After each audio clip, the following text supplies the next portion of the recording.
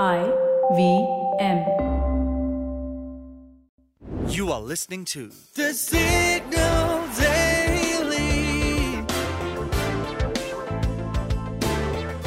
Brought to you by Front Page Studios. What is TikTok without its viral music? Oh wait, actually what is the music industry without its TikTok hits? Two corporate behemoths, ByteDance's own social media company TikTok and the world's largest music label, Universal Music Group, have been beefing with each other over a battle of royalties. And even after a month into this, it appears that neither is willing to back down. And as a result, a lot of TikTok videos are falling silent as the platform is losing access to Universal's catalog. In an episode of The Signal Daily dated 2nd February, we told you about this standoff between TikTok and Universal that began a month back. If you missed that episode, here's a quick recap.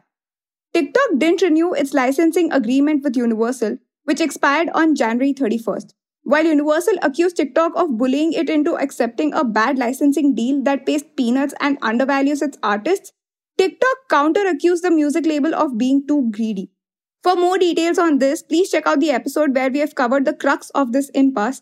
The link will be in our show notes. But anyway, considering how interdependent TikTok and music industry have been on each other, I have to be honest, I nearly didn't expect the showdown to blow up this much. But it's got me thinking how this might change the future of TikTok and the music industry. See, Universal boasts of chart toppers and Gen Z favorites like Billie Eilish, Taylor Swift, Justin Bieber, Bob Dylan, and others among its artists. All in all, it controls at least 1/4 of the music industry. And initially, TikTok had just removed tracks by Universal-signed artists, but now this has extended to Universal-signed songwriters as well. That means tracks of artists who are signed by other music labels may also get removed. For example, Harry Styles. He releases music through Sony Music Entertainment, but he's signed with Universal for his publishing rights. So his songs might be muted on TikTok. Even some Beyoncé songs for that matter have been published through Sony, but have Universal-signed co-writers. And this whole effort will cost TikTok roughly 30 to 40% of its popular song category as per the company estimates, but in reality, that figure might be much higher. Now imagine how this might change the publicity game for artists. We are in a world where it's not radio or music streaming platforms or TV, but social media that determines what's going to be a hit track, and TikTok has played a huge role in that. Several artists like Halsey, FKA Twigs, Charlie XCX have even complained about music labels forcing them to create a viral moment on TikTok before releasing their songs. But what about TikTok's game here? Music has so far been integral to TikTok's experience, but is it looking to move in a different direction away from its lip-syncing short videos? We know that it's experimenting with e-commerce and live streaming with the launch of TikTok Shop. So that's there. But also maybe it doesn't think that music is as important for its platform, since people aren't exactly coming to check out new music on TikTok unlike, say, a YouTube. But anyway, negotiations are still not off the table. In the meantime, TikTok users and artists will simply have to get more creative. For the next few minutes, you're going to know a little more than you did yesterday from the world of technology, business, policy, and anything that leaves you with food for thought. Hello, I'm Manaswini, and this is the deep dive for 1st March 2024. Reliance and Disney, once rivals in the streaming market, are now joining forces to create what could become India's largest media company. According to the press release, the joint venture is estimated to be worth $8.5 billion. Reliance will have a 16.34% stake, Disney will hold 36.84% stake, and Viacom 18, backed by Reliance, Paramount Global, and former Star India executive Uday Shankar and James Murdoch's venture Bodhi will own 46.82%.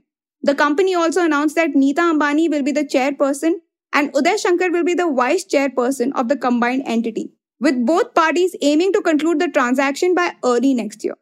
Now, this is a big deal, quite literally, because according to a Bernstein report, the merged entity will have a massive audience of over 750 million viewers and hold a strong 40% market share. Also together, both the companies are bringing over 120 TV channels to the table. It's especially noteworthy Because as Vanita Kohli Khandekar, a media analyst and author, told the Signal Daily, 900 million people still watch TV in India. So the broadcast market is huge. Plus, the combined entity will also hold the TV and streaming rights for sports, including tournaments like the IPL, catering to the cricket crazy audience in the country. So, is this going to be a good deal for both the companies? Let me break it down for you. As for Reliance, it took Mukesh Ambani over 10 years to build his media empire, which started in 2014 when Reliance acquired Network 18. From there, it kept expanding, adding Raghav Bell's business news unit and later added popular Viacom 18 properties such as MTV to its portfolio.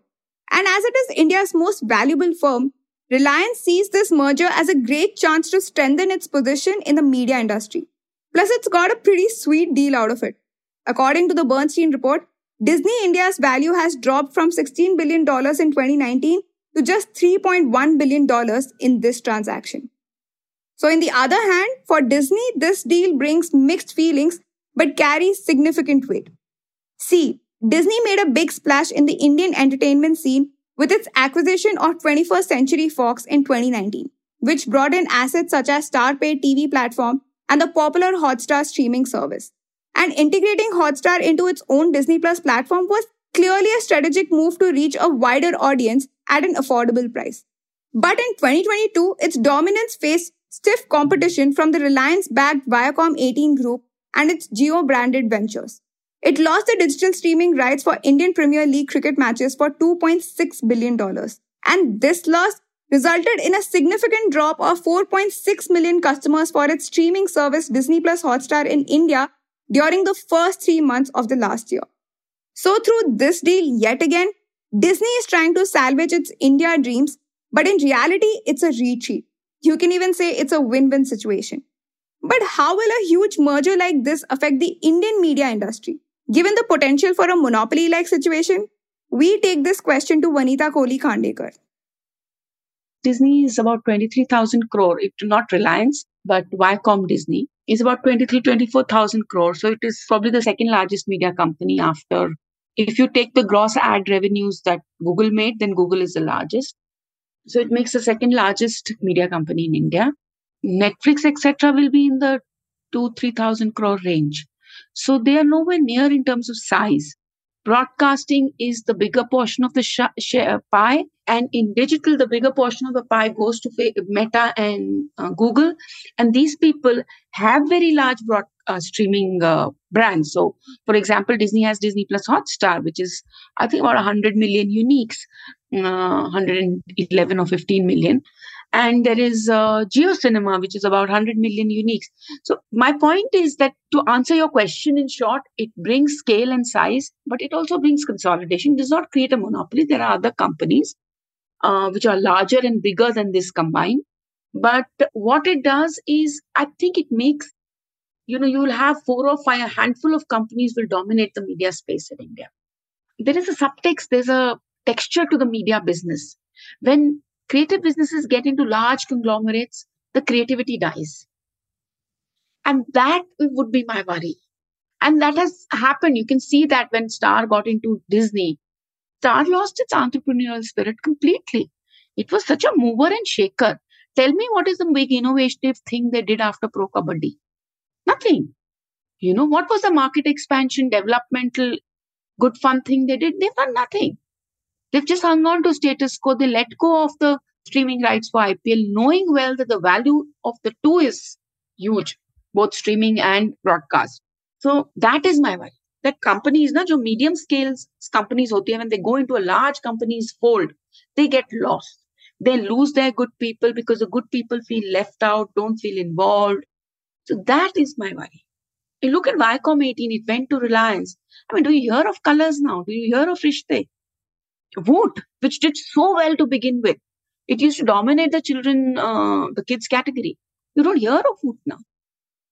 And of course, before this merger is a done deal, both the companies will need to navigate through regulatory checks and get the green light from shareholders.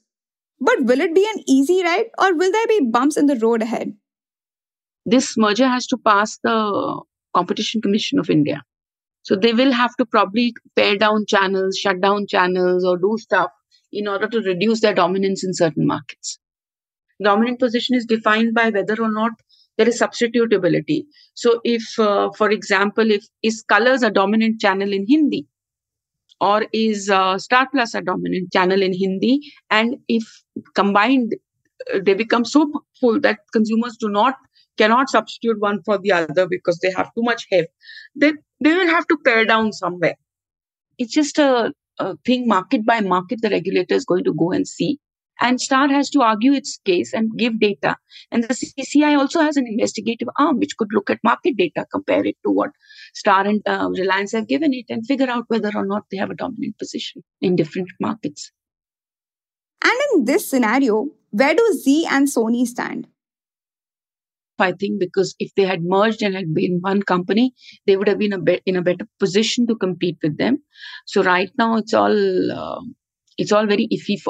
It's not that they will die out or something. It's just that it will get tougher for them. And you know what? If I was to be a contrarian, I would think that it could get better for them, because advertisers and agencies might say, I don't want to deal with such a big monolith. I don't want to give too much of my business to a big monolith because I'm not getting as good rates. So I might actually support the smaller guys who are strong and a bunch of smaller guys instead of, spending with one big guy.